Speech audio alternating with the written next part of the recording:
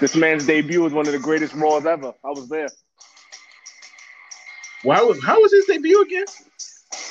That he had the other two were like doing a talk show with each other, and then he just brought himself out again. He might be Hunter's greatest rival, quiet as kept, or vice versa. All right. We could do that too. We could start a rivalry segment. But all right. Welcome to the latest episode of the MegaPowers Podcast. I am, as usual, Joel Rodriguez and Manny Masonette. Why do you hate Outkast? Oh my God! You knew I was gonna do it, didn't you? I'm not a fan. All right, just a little backstory, okay? Just so we can get.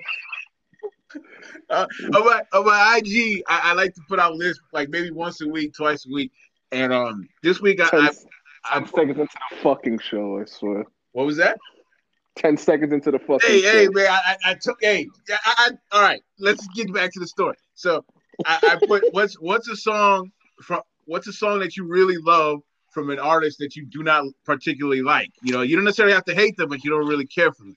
And he had the nerve to say that he loved Andre 3000's verse on 16, which, you know, he's right, because the verse is magnificent. It should be in the Smithsonian. But the fact that he said that he doesn't like Outkast, I was like, wait, what?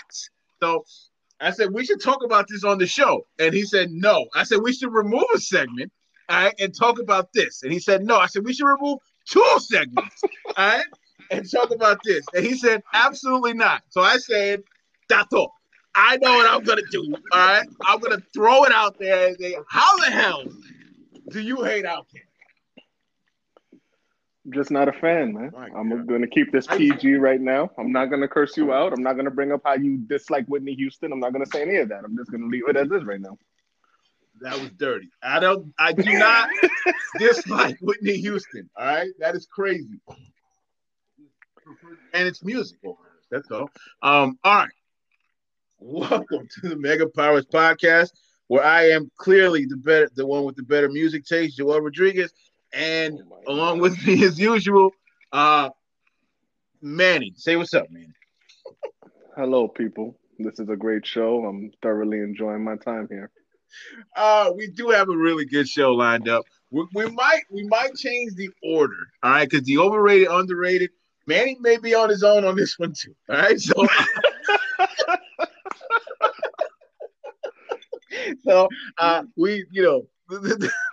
it's a good show though. It is, as usual. We have the wrestling one. The window is actually a very fun one because they were so fun to watch for a little bit. Yep.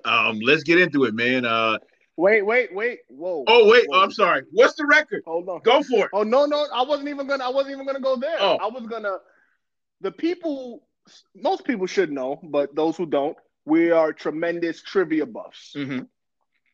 And we are historians with the sports things as the show should show. Yep. So I have a trivia question for you, my friend. Oh shit. All right. If the season were to end today, the NBA season. Okay. Do you know what team will be the only team in history to finish in the bottom 5 in points per game differential, but have the league's leading scorer? I give you a hint. It's an alliteration. WW. Wow. The Washington Wizards. Bradley Beal? Bradley Beal. Nice, man. He's averaging 35 a game. They are losing by a whopping 7 points per game. And to put it in perspective, Steph is second, averaging about 30 a game, and their point differential is +1. I wonder why. I wonder why, too. I wonder if you look at it. I mean, all right. This isn't a defense of Russell Westbrook. I just want to make that abundantly fucking clear. Right? But Bradley Beal is in that gray area too, as far as big time numbers, but not really that great of a team, dog. Because it's I mean, he's nice. He's not, and we've actually seen him perform in the playoffs. He's had a couple of good playoff games, But we're going on what 3-4 years now. Like, man, he's lucky he plays for a team that's relative obscurity, even despite them being a decent market. Nobody really cares for the Wizards too much. So I think him playing there helps him a little bit. But man, you need to. What's going on, bro? Jesus, come to the Bay, man. And it's not like the Eastern Conference is that hard to get the AC either. You're going against like Orlando and the Nets from the last few years. Like Orlando, I believe Orlando was a 7th seed a couple years ago, but they won their division. Right. I think 2 years ago that happened. They were the 7th seed in the East, but they won their division. That tells you how bad that same division that Washington is in. That's the Southeast. Yeah. So I mean, again, Russell makes them worse, but Bradley Beal is not free of blame here. He is not clear. He is not above reproach. But they still suck. They are 3-14 with Russell Westbrook, right? And 4-3 without him. Man, something. No, I think they've only got 2 wins with wow, Russell, what a time. It only took him to be 32-33 for them to realize, hey, maybe this guy ain't as good as we think he is. Let's move up north and let's switch sports a little bit. No problem. The Minnesota Vikings.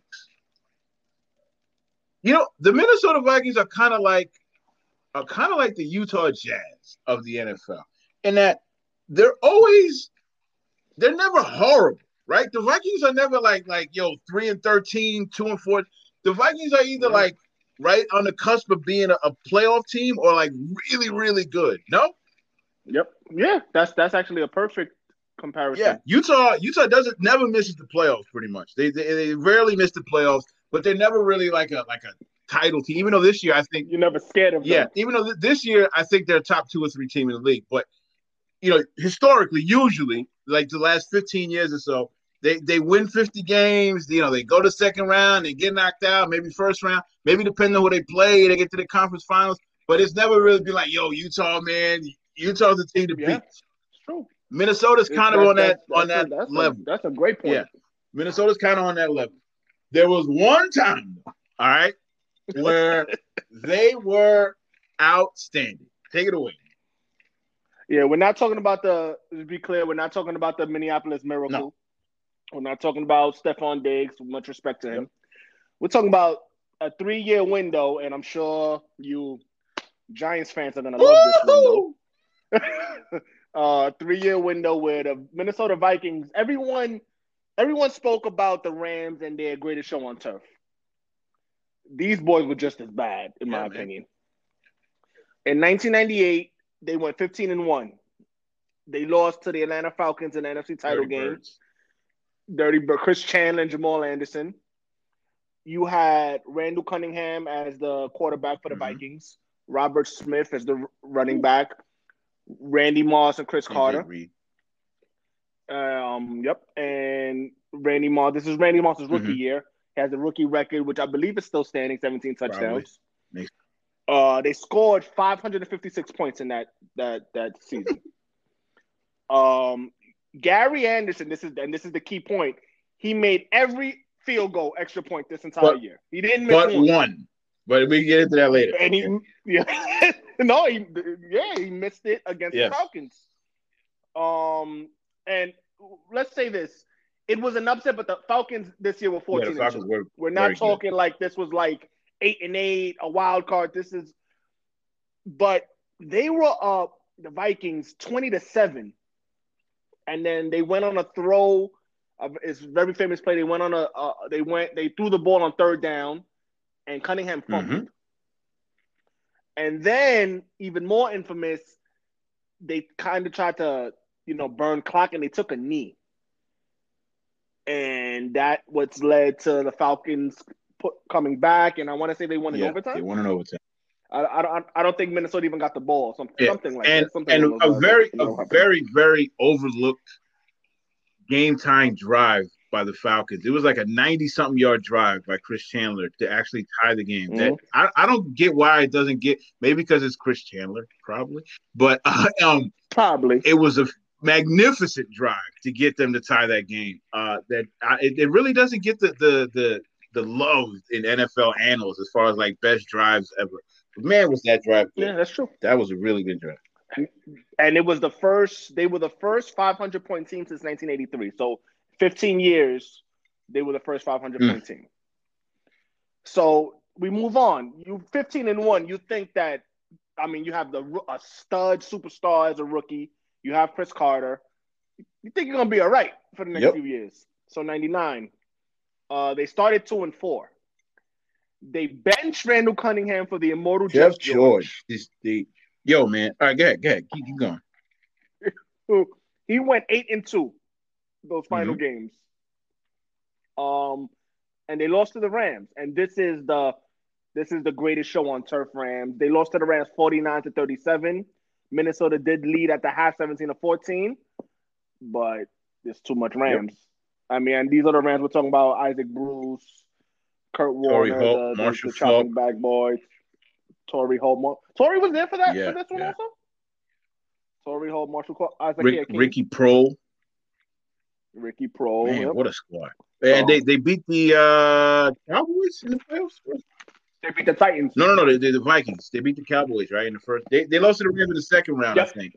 And I think they beat the Cowboys pretty handily in the first round. I'll say this about Jeff George, man. He definitely gets a lot of flack.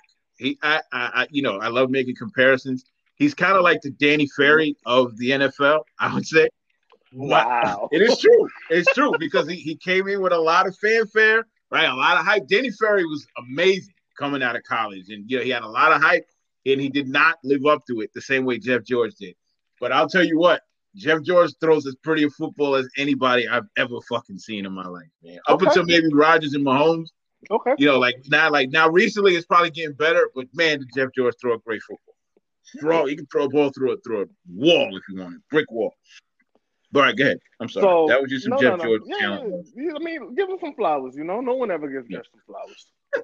They ranked 5th in passing that year and 3rd in total offense. So as what's reoccurring here, especially with the scores, the offense is the problem. 2000.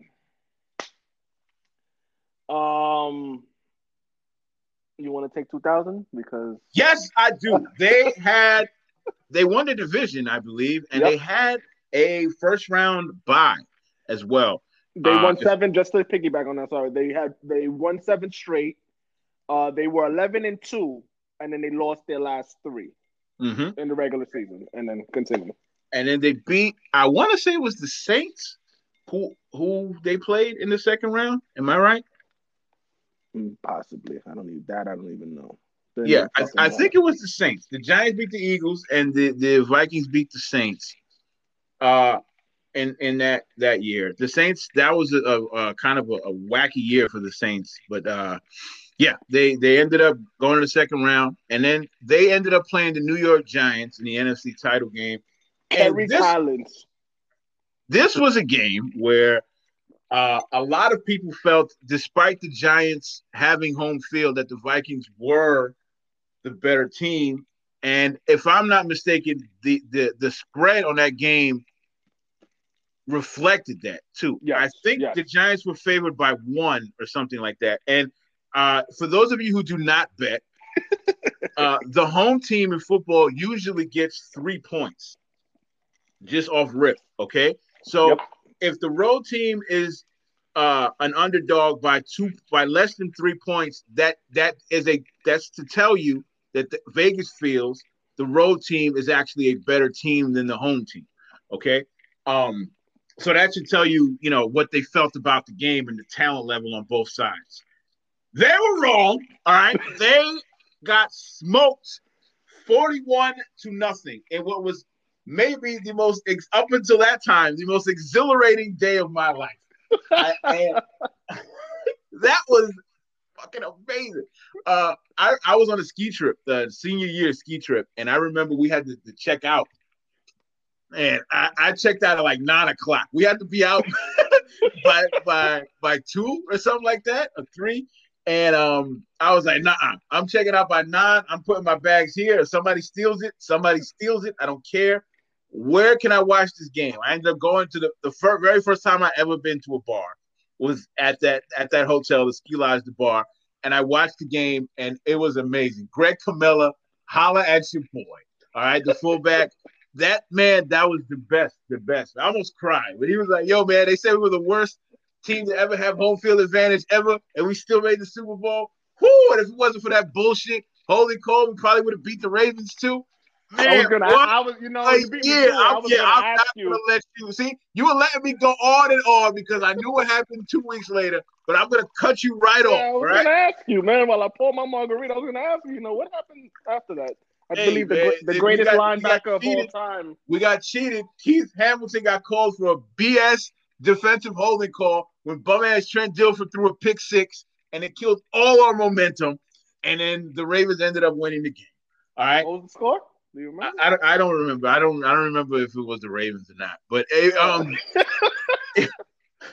was similar to the Vikings. We're talking. Yeah, this is about the Vikings, not about that murderer who's some fake God guy. Wow. So we yes. So the Vikings had a 3-year window where they made the playoffs all 3 years. 2 years they should have probably gone to the Super Bowl. They went to the title game 2 years, and they lost in the second round in 1 year. To the eventual champs. Yes. To the eventual champs.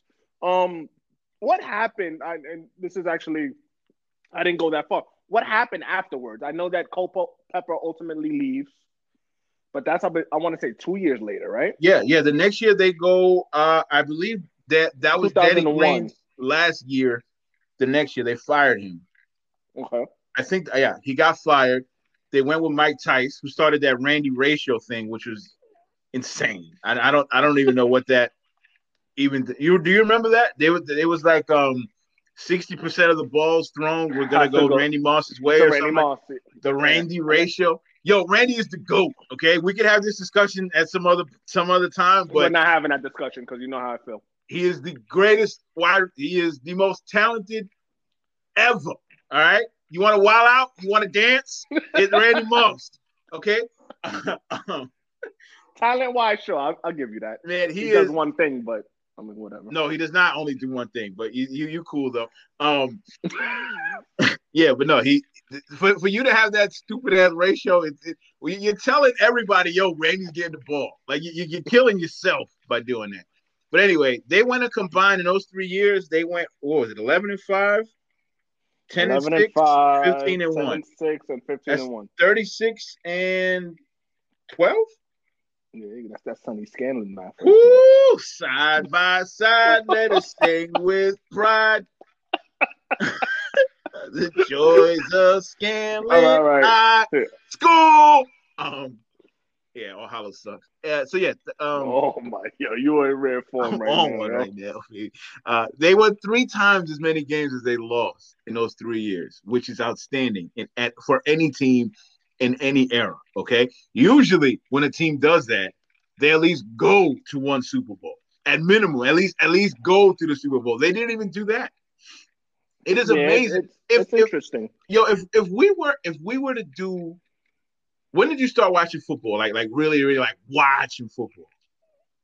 The year that the Eagles went to the Super Bowl.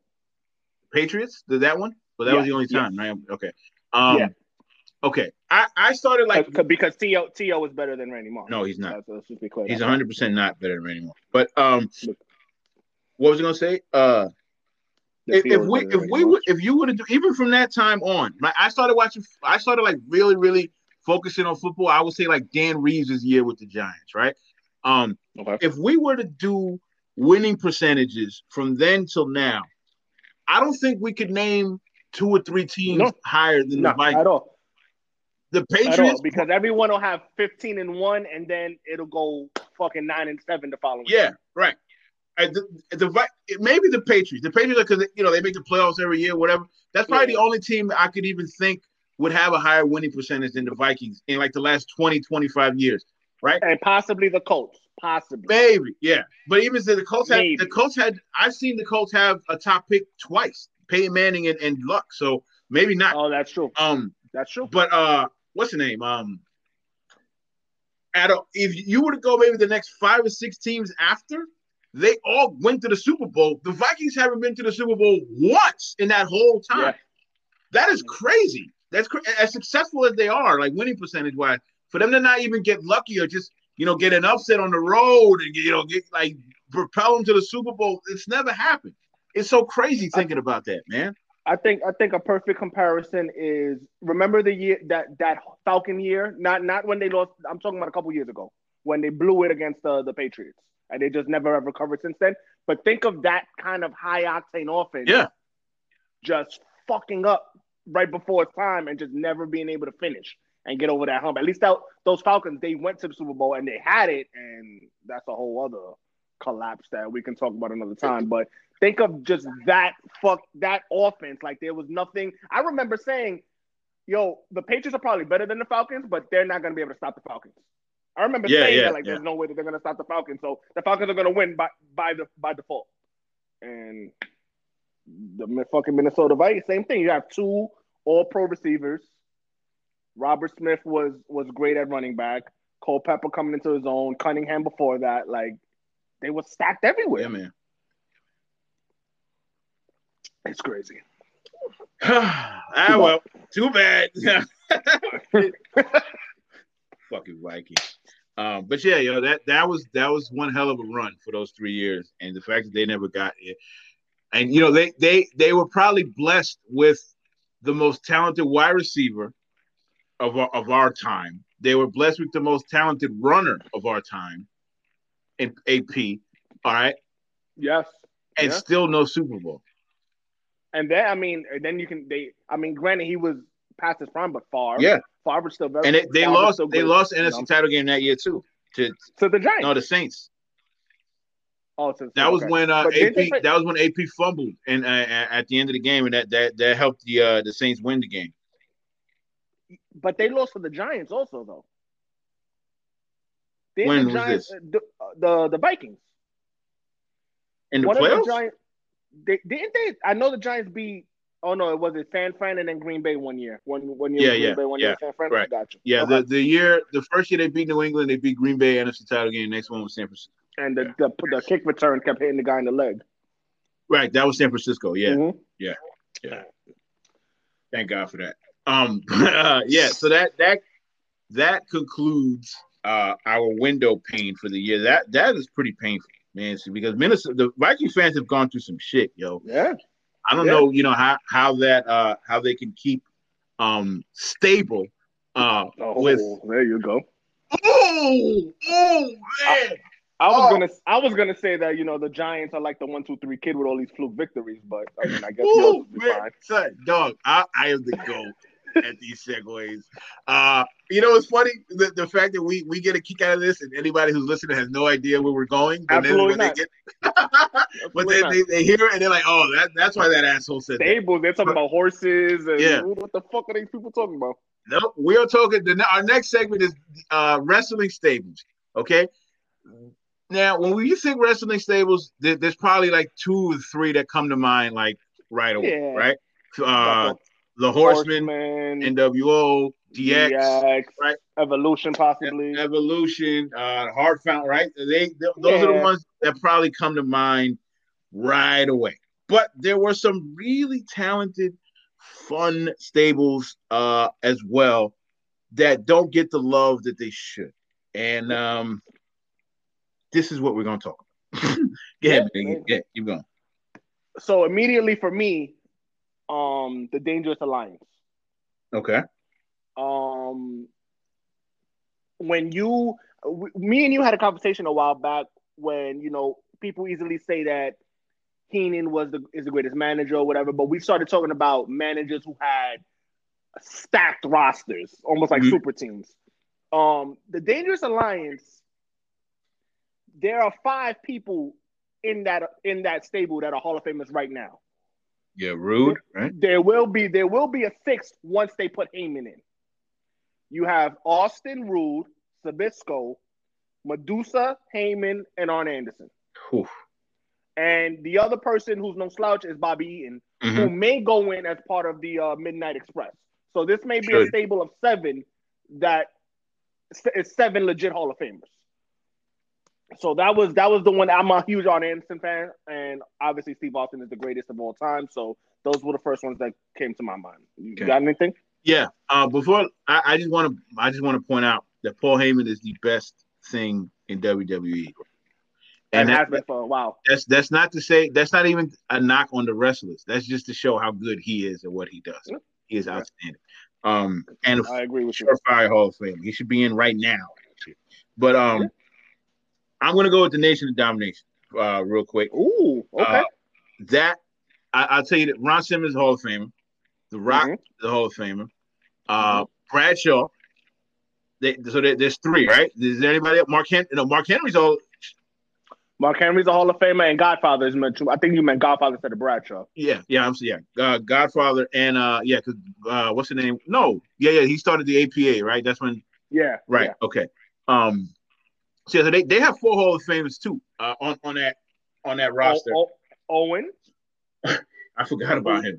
Who should be, like realistically should be like, The only reason why I kind of count him as a Hall of Fame, the only reason why is just because of the optics, right? The Hart family doesn't want to do it, but he's a Hall of Fame. All right. Yeah. It really, honestly, it propelled The Rock. He was the best thing on TV for months before they actually ran with him. The whole, the $5,000 shirt thing and just how flashy he was and the shit he used to say on it. He was far and away the best thing in wrestling, and he was in that faction, and he wasn't even the leader. And it was just one of those things where it was like, yo, when is he gonna break away? But they were just so good that when they also had some of the best turns, like when people turned to join the crew. Like when Savio Vega joined, that was crazy. It was it wasn't on TV. It was in a house show actually. Yep. I was there. Ron Simmons is a wild boy, bro. they were wrestling Savio. Who was the other guy? It was a tag team. Ahmed Johnson. Was it Ahmed? It was Ahmed Johnson. And he Ron Simmons goes. A lot of y'all want to know who why do I hate who I hate? And he goes, I hate everybody. He goes, I hate black people, I hate white people, and I sure as hell hate the Puerto Ricans. And the crowd went off on him because it was in New York. New York is like Puerto Rico North, So they went crazy on him. And I remember there was a father and son crew that they came and they bought tickets just to watch Savio. They loved Savio, Puerto Rican dudes. And you should have seen the looks on their face when he turned.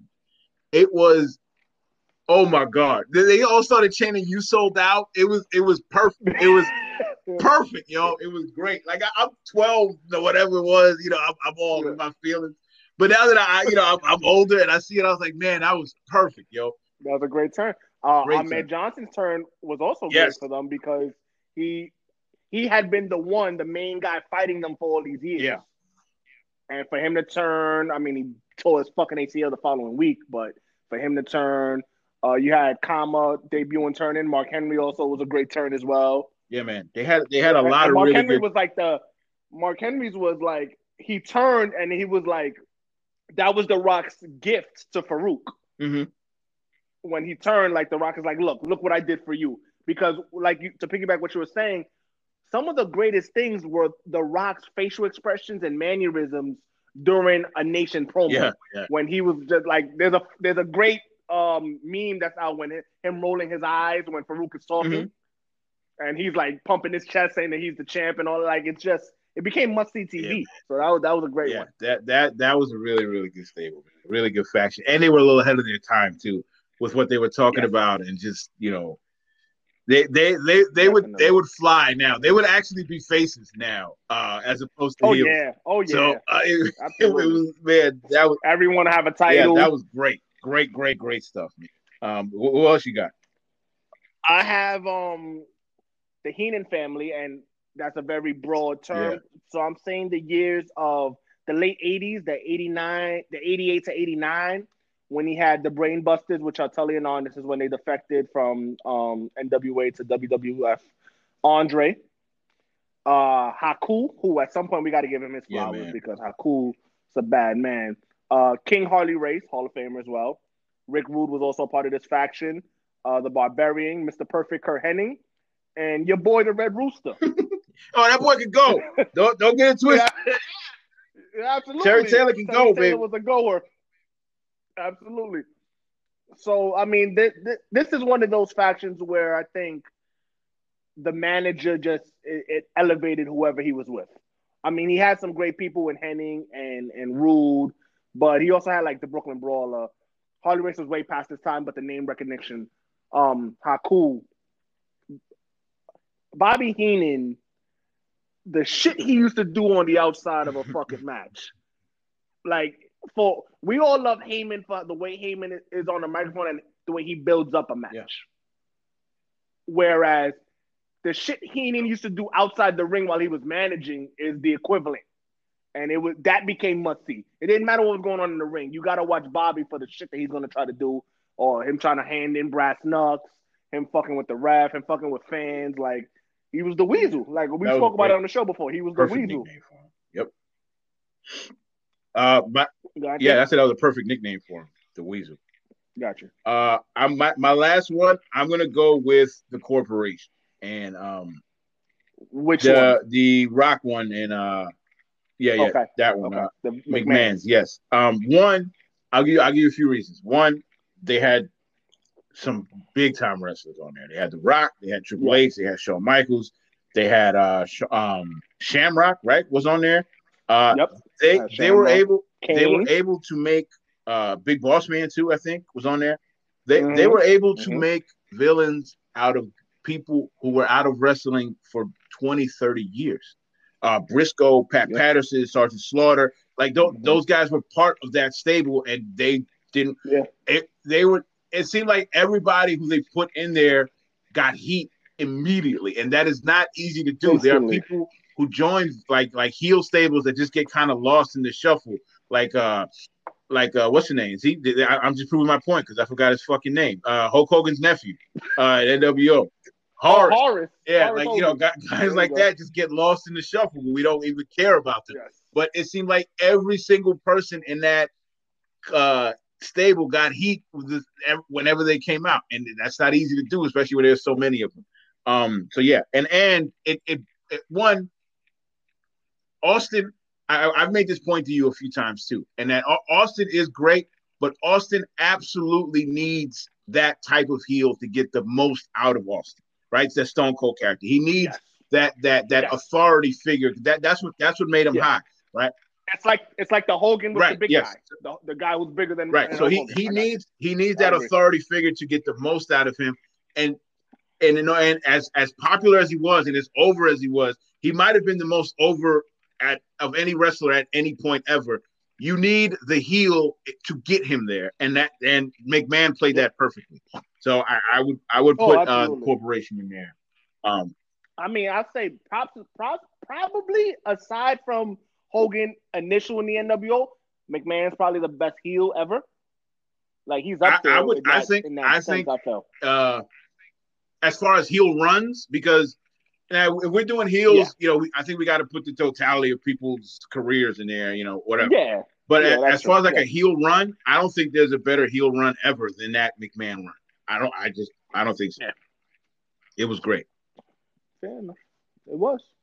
My last one was I was curious because you said the Corporation. Mine was actually the $1 Million Corporation. Oh shit. Yeah, that's why when you said it, I was like, which one? DiBiase, who was an amazing wrestler, was an amazing wrestler. Doesn't get his just due, in my opinion. He had to retire prematurely and became. He wasn't even a manager. He was like a funder. They didn't know what to do with him. So his whole, he kept. But what was great is that he kept his. Everyone's got a price. That was his slogan as a wrestler and the laugh. Yeah, and that kept his slogan. So these white meat baby faces will turn heel for money. I remember when Tatanka turned on Lex Luger. That broke my heart.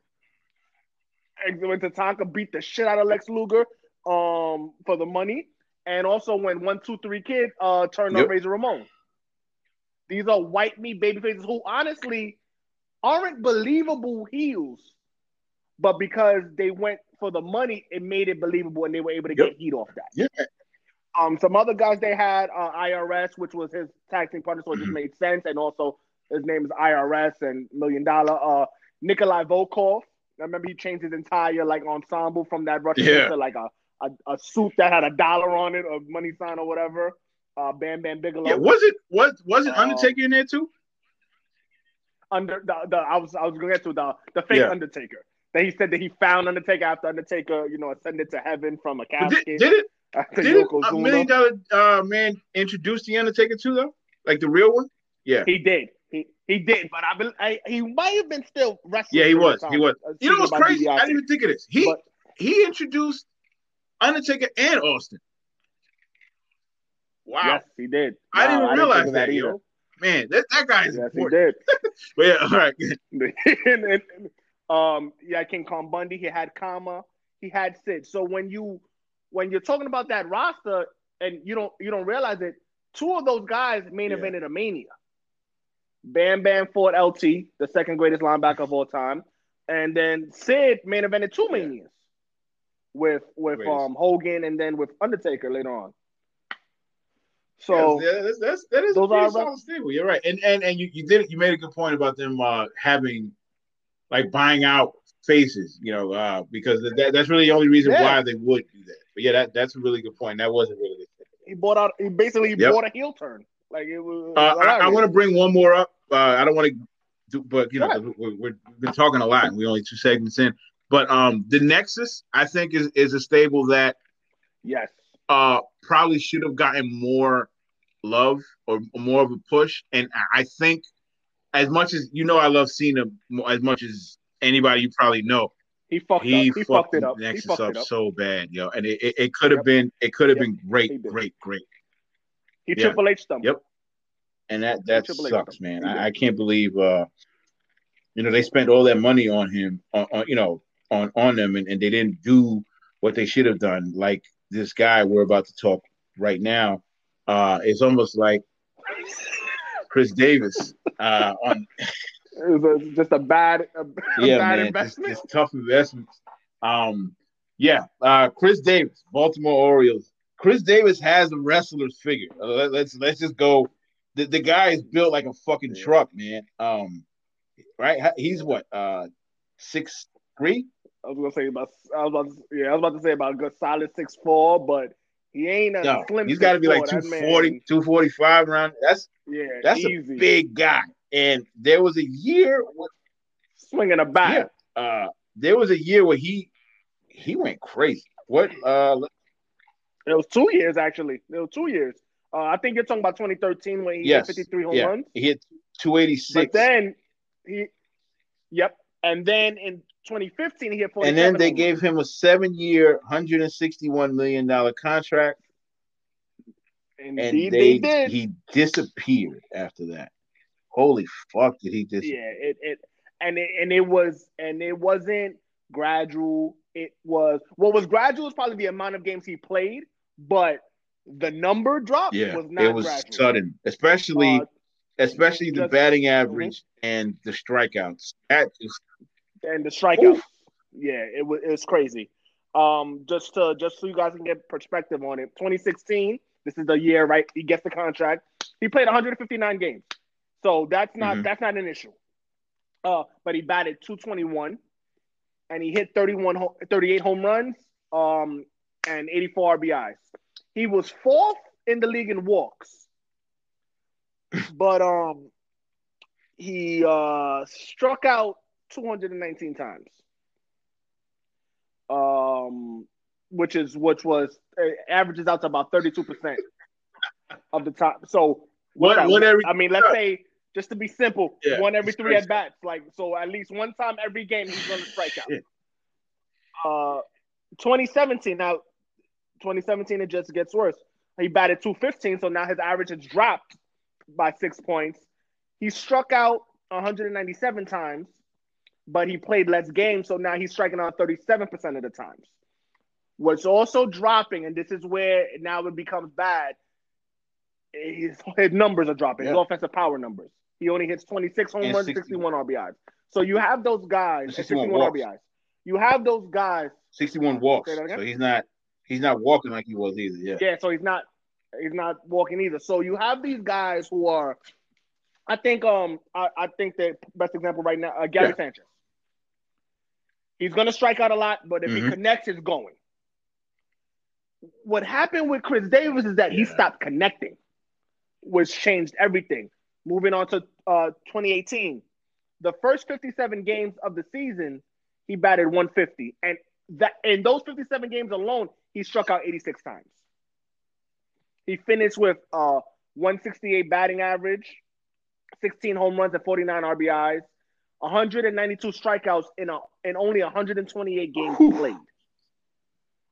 Like, these numbers are to make matters a little worse, or even way worse, the Orioles did not build around him too well. They ended up signing more people who were just like him, than put him on their team.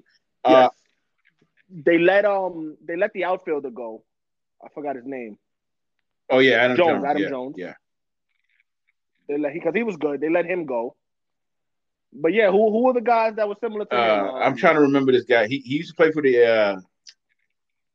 He used to play for the Angels. Still there. And he was pretty good for the. I think he won Rookie of the Year too for the Angels. His name escapes me and I cannot remember for the life of me. This is bad radio, guys. But I'm trying to remember his name. What's this guy's fucking name? Mark Trumbo. That's who. There you go. I just remember. Yeah. He's Trumbo, another. He's Chris Davis. That's what he is. Just on the right side of the plate. They just kept getting like those. Yeah, man. Oh yeah, Mancini's cool. But they just kept getting a lot of corner outfielder / corner infielder / corner outfielder / DH guys that couldn't really like do anything but if they hit a home run or strike out, and it's not going to work if they don't all hit home runs at the same time. So they became really, really bad, like a really, really rough team to watch, a really, really bad team to watch. Like, sometimes you have a bad team, but you got a guy or two that's like really exciting. They have Machado, right? Right. But they have Machado, yeah. Man, that team was so bad, and they didn't do a lot. And another thing, that owner, all right, is really bad. Peter Angelos is as cheap an owner as we have in sports. And the fact that he finally broke the bank to give him money when he had a chance to sign so many other guys is like, you know what? I'm not paying anybody ever again. All right. That's probably what he's thinking. Yeah, that's gonna show. This is why I don't overpay for like paying because of this type of shit right here. Yeah. So it's a double whammy over there for them Oriole fans, man. And some of those Oriole teams were actually good. Like the year what year was that? Remember the year that the Rangers went to the Tigers went to the World Series. The Orioles made the playoffs that year, and they took the Yankees to 5 games. Remember that?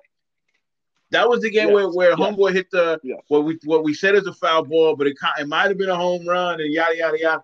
But man, they were close, and then they just invested in the wrong guys and just fell. This is a prime example of paying the wrong guy and your team just suffering immensely for it, man. Yeah. And I mean, the guy we're talking about, like, we're only up to 2018. Remember, this was a 7-year deal. He's got 2 more years left, right? He's got 2 more years. So in 2019, he had a hitless streak going on that stemmed from the prior year. He went 0-54 before he got a hit. But he got hot after that. Like 3. I remember I was playing. That was the last year I played fantasy baseball. I didn't play last year, but somebody dropped him, and I was like, "Yo, he can't keep being this bad." Like, I mean, he's not gonna hit for 300. Yeah, but he's gonna hit like 211, 212. But for him to get to 211, he's got to hit like 400 for like a month, and you got to have him. But he's there, and he went crazy for like 3 weeks, and then went back to earth. Yeah, he ended up having 12 home runs and 36 RBIs, which all probably happened in those 3 week span you're talking about. Yeah, man. He played that 105 motherfucker games. went beast mode. And this past year, the 2020 COVID, he played 16 games, 1 RBI, no home runs, and 17 strikeouts. Son. 2 more years of this. Nobody's gonna trade for him. Yo. And wasn't there I don't know if it was true or a rumor that they were asking if he can retire so that they can kind of like not. No, they did. What is the story on that? They would still have to pay him, I believe. No. I think they were trying to come up with like some type of settlement or something, and he just I want to play. Yeah, man, rough, yo, rough. That's a rough contract. Baseball, and that also. You don't see a lot of 7-year deals anymore in baseball. You do still see them, but you don't see them as much as you used to. They used to give them to everybody, really. Now you got to be like 23 for you to get it. You don't even think it's like net. Yeah, you have to not hit your. You got to get it right before. Like homeboy from the Padres, he's about to get paid, bro. Tatis, he's about to get like $700 billion for 10 years. Well. Chris Davis's whole situation. Granted, his fall from grace was extreme, but reminds me of the guy that was on the Phillies, Ryan Howard. How they had those monster years, but Ryan Howard was about 37 years old when he finally and Ryan Howard won an MVP, and Ryan Howard won a World Series, and Ryan Howard anchored a team that was really good, like an offense that was like super, super, super good too. I do see the some resemblance though. Yeah, you're right. Yeah. So, I guess that the owner's not going to be beasting to pay anybody from the No, man. I like I said he went beast mode. I thought we were going to go into the next one, but it's all good, baby. I thank you for ignoring it. Yeah, this is the next one. Hey, brother, yo, this is all you go for. About? No, the fuck. All right, listen. Let me put to make some sense of this. I think sometimes, this is my opinion. Damn, you already alienated. I think you'll agree with this though. Sometimes entertainment and antics make athletes must see TV. And I think sometimes that makes us feel that the guy's actually is better than he actually is. Examples, Lance Stevenson. Okay. I'm not even trying to play around. Odell Beckham. And I know this is Rasheed your boy, Wallace is definitely. Wallace. That's the first guy I thought about. Okay, so I'm adding to this list Marshawn Lynch. Now, I'm not saying he was a bum, but shut up, bro. I'm not saying he was a bum, but I hear these people talking about, he was the second best running back of the decade.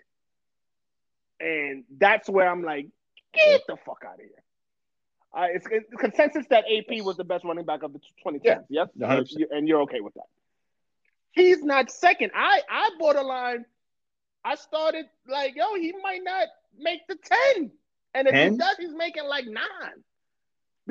He may not make the 10, bro, to me. Because with it, you have to add that second wave of running backs, the Gurleys.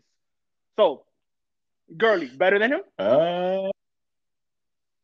Gurley's run's not better than Marshawn? I don't know. I think I might take Marshawn a little bit over Gurley.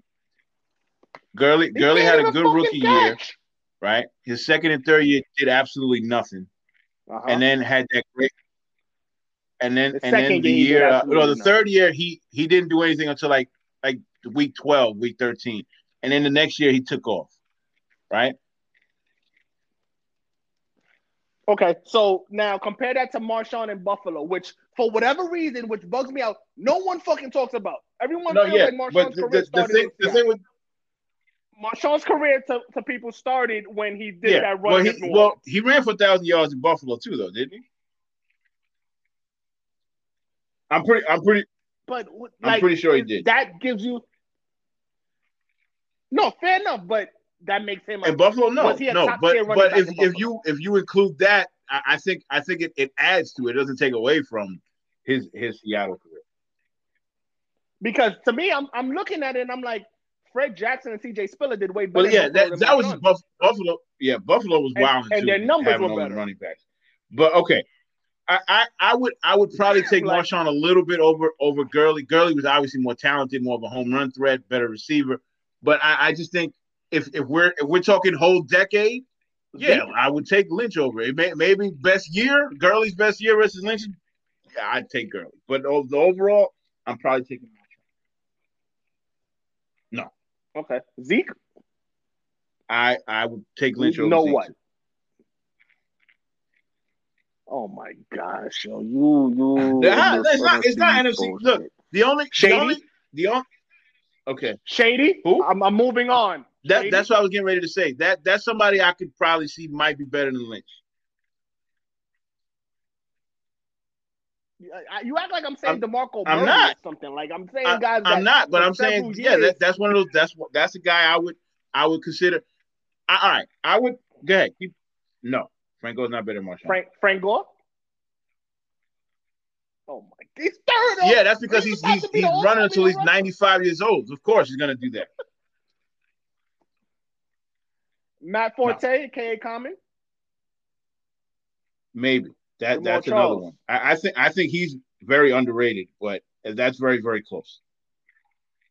Another one, very, very close. Those are the ones Foster. I was thinking about: Shady, Charles, and Arian Foster. Because Arian Foster's peak was whoo. That so he was wild. Yeah, so that's one. And Le'Veon. I would probably take Le'Veon over Lynch. Yes. So that's what? That's 5. AP Shady, Jamal Charles Foster, and well, Le'Veon. I would. That's 5. Charles, Arian, and Lynch. That's a very, very tough. A very, very tough. What's the name? Debate to have. Like that. That's something that you really got to think of. The thing with Charles is this: one, Charles is a little more injury prone than Lynch. Okay. Yeah, and Charles Big time. never got the ball in the red zone. I don't know if that was just by design or what. They just didn't give him the ball in the red zone. Yeah, he was more of a screen pass kind of. Arian Foster, when it left him, it left him. It was over. All right, his prime was great, but yeah. Right. Lynch has longevity and durability over both of them. And has stats too, and has a Super Bowl, and was probably the most important offensive player in that Super Bowl too. He was probably more important than Wilson at that time. Wilson became more important, but he was more. But is that saying much? Yeah, because they won a Super Bowl. Is that because? No, granted, but their defense was. Oh yeah, right. But we've seen teams that have big time defenses that if they don't move the ball, they're not going to go anywhere. You know what I mean? So he really was that. He was a force, yo. I'll say he's not top 3. Well, my I'll say he's not top 3, but like closer to top 10. No, okay. Because he was a goal line and it was tough to bring him down too, right? So he led the league. He led the league in touchdowns twice, which the way he's portrayed, you would think that he had like a 4 or 5 year run. LeGarrette Blount led the league. You got to put some context to that too, though, because that was when LeGarrette Blount would only get the ball there. It's not like Marshawn Lynch would get the ball in the goal line, but he would also get to the goal line. They would get the ball to the goal line and then give LeGarrette Blount the ball. That's a little different. Okay, and now Derrick Henry or Marshawn Lynch, prime for prime. Well, that's not the same decade, but probably Henry, yeah. No, yeah, no, it's not the same decade at all. I'm just curious. Yeah, they're pretty similar guys. Me, they're very similar. I think Lynch is a better. I think Lynch is an underrated receiving back too, though. He's definitely. I've seen him. Yeah, but they just didn't throw it to him like that. Yeah, he definitely can catch the ball. I've seen him do it. So, whereas Henry, and if you're down by like 20 points, Derrick Henry's not getting the ball, whereas Lynch is still on the field. So, I'd probably go Lynch over Henry, actually, the more I think about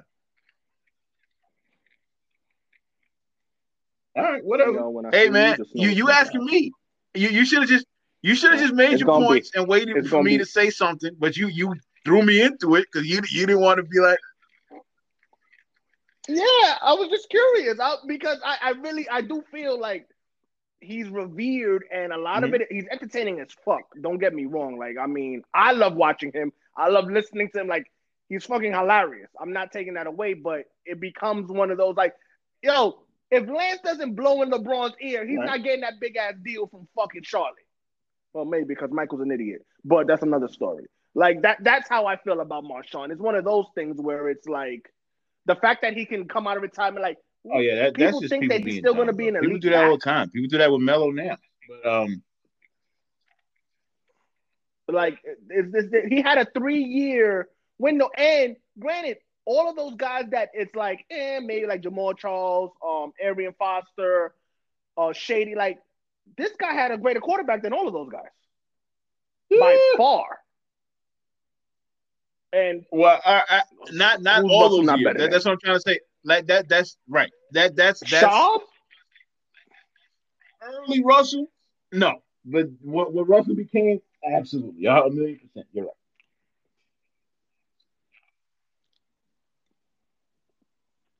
I don't want to talk about this shit no more. What's going on, bro? Let's get to some action.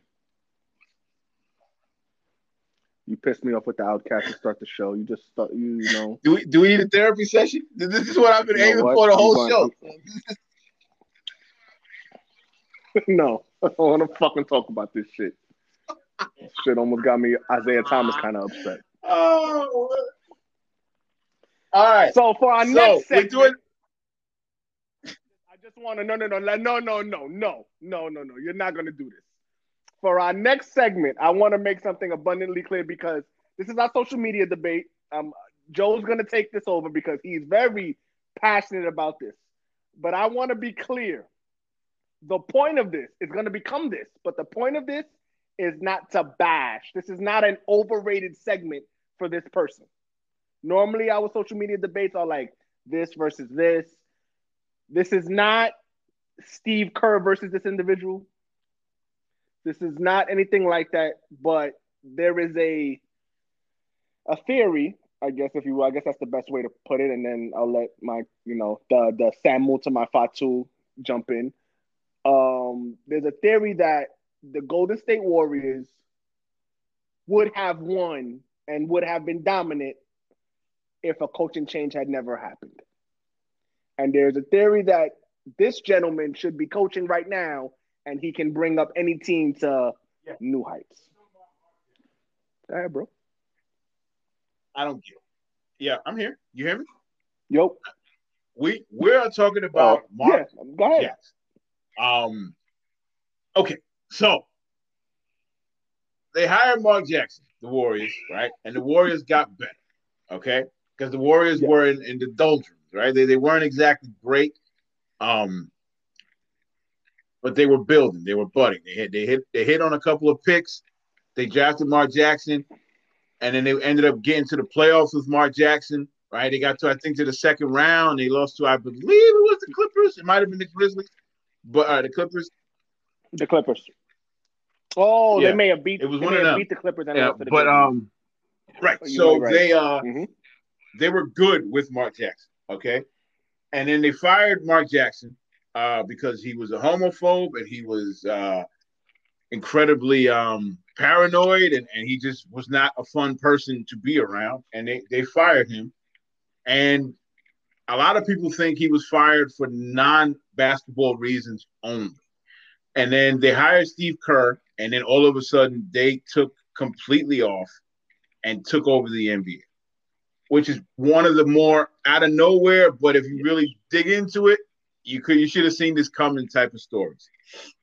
Let's just go to basketball. Before we go to the a lot of the reasons why Mark Jackson isn't on a team now, we act as if Steve Kerr just got hired by the Warriors, rolled into the head coach's office, found Mark Jackson's playbook, curled his lip and said, okay, let's just keep doing what we're doing. That's not what happened, okay? The Golden State Warriors, the year before Steve Kerr joined them, led the league in isolation plays, okay? All right? Now, this is the same shit we killed D'Antoni for with Harden. This is the same shit we kill Harden for, okay? The Warriors led the league in it, okay? They had the fewest passes in the NBA that year. They passed the ball less than anybody else in the NBA. Yep. Look at that roster. Steph Curry, Bogut, Iguodala, David Lee, Draymond Green. All right? If there's one thing that they all have in common is that they are all fantastic facilitators. And you ran an offense that prevented them from fucking doing that. Okay? A lot of their offenses ended up with Harrison Barnes posting up or Klay Thompson posting up. Okay? It was ridiculous. Okay? Steve Kerr comes in. They go into a motion offense. They don't run as much pick and rolls. It's more like dribble handoff, shoot the threes. They space the floor out. They become a much better offense. They take off. That would never have happened with Mark Jackson. Get it out of your fucking hands, okay? And it wouldn't have happened, all right? Another thing, okay? The only reason why y'all do this with Mark Jackson is because of familiarity, okay? We all saw Mark Jackson play. We saw him play in New York. We saw him play against New York. We heard him on TV. He's one of us, Deacon, quote unquote, okay? That's a big reason why we do what we do with Mark Jackson. Doug Collins took the Bulls from nothing to the playoffs. He left. Phil Jackson became the coach. Nobody says Doug Collins would have done the same thing with the Bulls that Phil Jackson did. Del Harris, all right, was the coach of the Lakers before Phil Jackson started coaching the Lakers. They were winning. They were making the playoffs. Nobody says the Lakers would have won with Del Harris the same way they won with Phil Jackson. All right? Dwayne Casey, you took Toronto to the playoffs every single year. Eastern Conference Finals every single year. He leaves. Nick Nurse becomes the coach. They win the title. Nobody said this was Dwayne Casey's team the way y'all do with Mark Jackson. What do Doug Collins, Del Harris, and Dwayne Casey have in common? Y'all don't know how the fuck they played as players, okay? Y'all, there's no connection with them. But since we saw Mark Jackson play, we want to champion him and make him seem like, oh, my God, they did him dirty. No. All right? If anything, offensively, on the basketball court, he held them back. Thank you. I'm done. Good, no problem. I'm actually going to piggyback what you're saying. I'm going to throw some numbers out there. And it's honestly, when you picture the Warriors, some of these numbers are hard to like imagine. Like, really, that's how they played. They only had 98 possessions a game. The minute Kerr came, they moved up to 102. They were 11th in fast break points. The minute Kerr came, they went to first. 11th and now this is interesting because this is also to piggyback on all this. There's a theory that all they did was shoot fucking threes, which I hate that. I hate that theory. They were 11th in points in the paint. They went to third. They were 25. They were 25th in touches within 12 feet. They went to 14th. They were 17th in baskets within 5 feet. They went to 6th. And they shot the highest percentage in the league. They were like you said, they were 30th in passes per game. I'm bringing that up, and this is the Mark Jackson year because I don't know if you remember. So this is 2014 we're talking about, yes? The Detroit Pistons had they started Andre Drummond, Greg Monroe, and Josh Smith. And that team had more fucking passes than the Golden State Warriors, which is crazy. They were 10th in assists, and the minute Kerr came, they led the league in assists, and they averaged 67 more passes alone. One of the things that I also feel is unfair with Kerr is the fact that he was injured or hurt the following year, and they went on that run with Luke Walton. Right. And that's what makes it, you can just put anyone there, and they'll just – and that's not the case. Also, people don't give Kerr enough credit in the sense of, make no mistake about it, the Phoenix Suns, Nash had 2 MVP years and they were contenders. Then they had about a 4-year stretch where they were fucked up.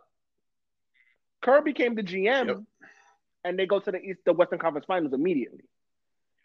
This is also like I'm not bashing Mark Jackson, but Steve Kerr needs to get a little more flowers. We call it like all right. It's one or the other, right? If anybody can win with that Warriors team, how come Mark Jackson didn't do it then? Why they weren't even making the conference finals? Right. So that you can't. You can't say anybody could have won and then defend Mark Jackson, but Mark Jackson didn't see any of the success Steve Kerr saw. So it's one or the other, y'all. Okay. And a big reason why Mark Jackson, again, I'm not even talking about the whole Christian views, and because that definitely plays into why Mark Jackson isn't a coach. Okay. But Mark Jackson's style of coaching is super antiquated. Okay. It's not conducive to winning in today's NBA. He got gifted a squad. All right. They built a team that was as talented as any team in the league, and he squandered it. That's what he did. Okay. He got them to the second round, which relative to the Warriors' success previously is a big step up. Okay. But when you look at it in the whole, when you look at the talent on that team, he didn't do enough.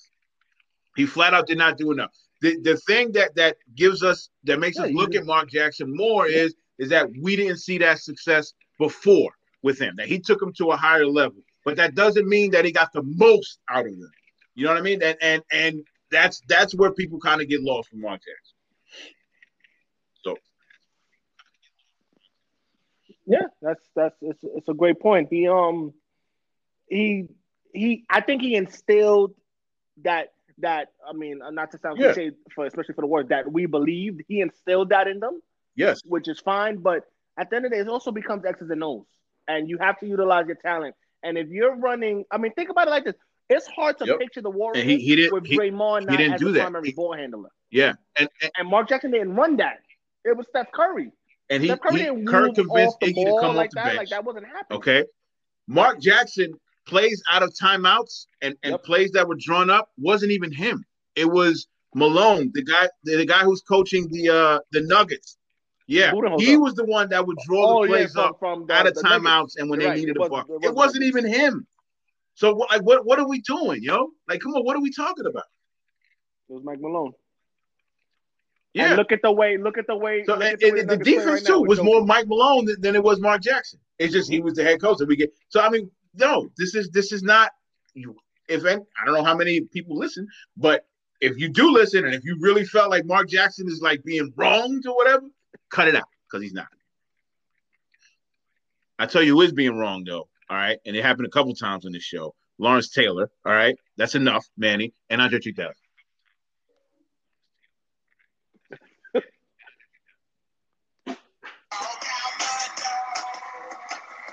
Hey, that's what I'm talking about. This is a jam right here. This is timeless. This hits every household right here. White household, black household, Puerto Rican household, everybody. You remember the Asian thing in this video? Woo! Yeah, she was bad as fuck. What was her name? Who was it? Can we edit this part? That was fantastic. That song isn't that good. Hey, nah, that was a joke. This is going unedited. This is raw like a Monday night. That concludes our show. I hope you guys enjoyed it. Manny was on his emo thing because I called him out for Outkast right away. He should have just gave me a segment. But the Wizards still suck. Yeah. You took a fucking segment. It wasn't that much over an hour. It was a great because you wanted fucking Outkast. I did not badmouth Whitney Houston. I didn't say anything remotely bad about Whitney Houston. This is unedited, so go ahead and find it. Yo, thank you guys for this show. I win again. So you don't feel Whitney Houston is overrated? Tune in next week for the MegaPowers Podcast where Manny explains how Whitney Houston is overrated. I'll see you guys later. No, absolutely not. Y'all. It's the greatest voice of all time.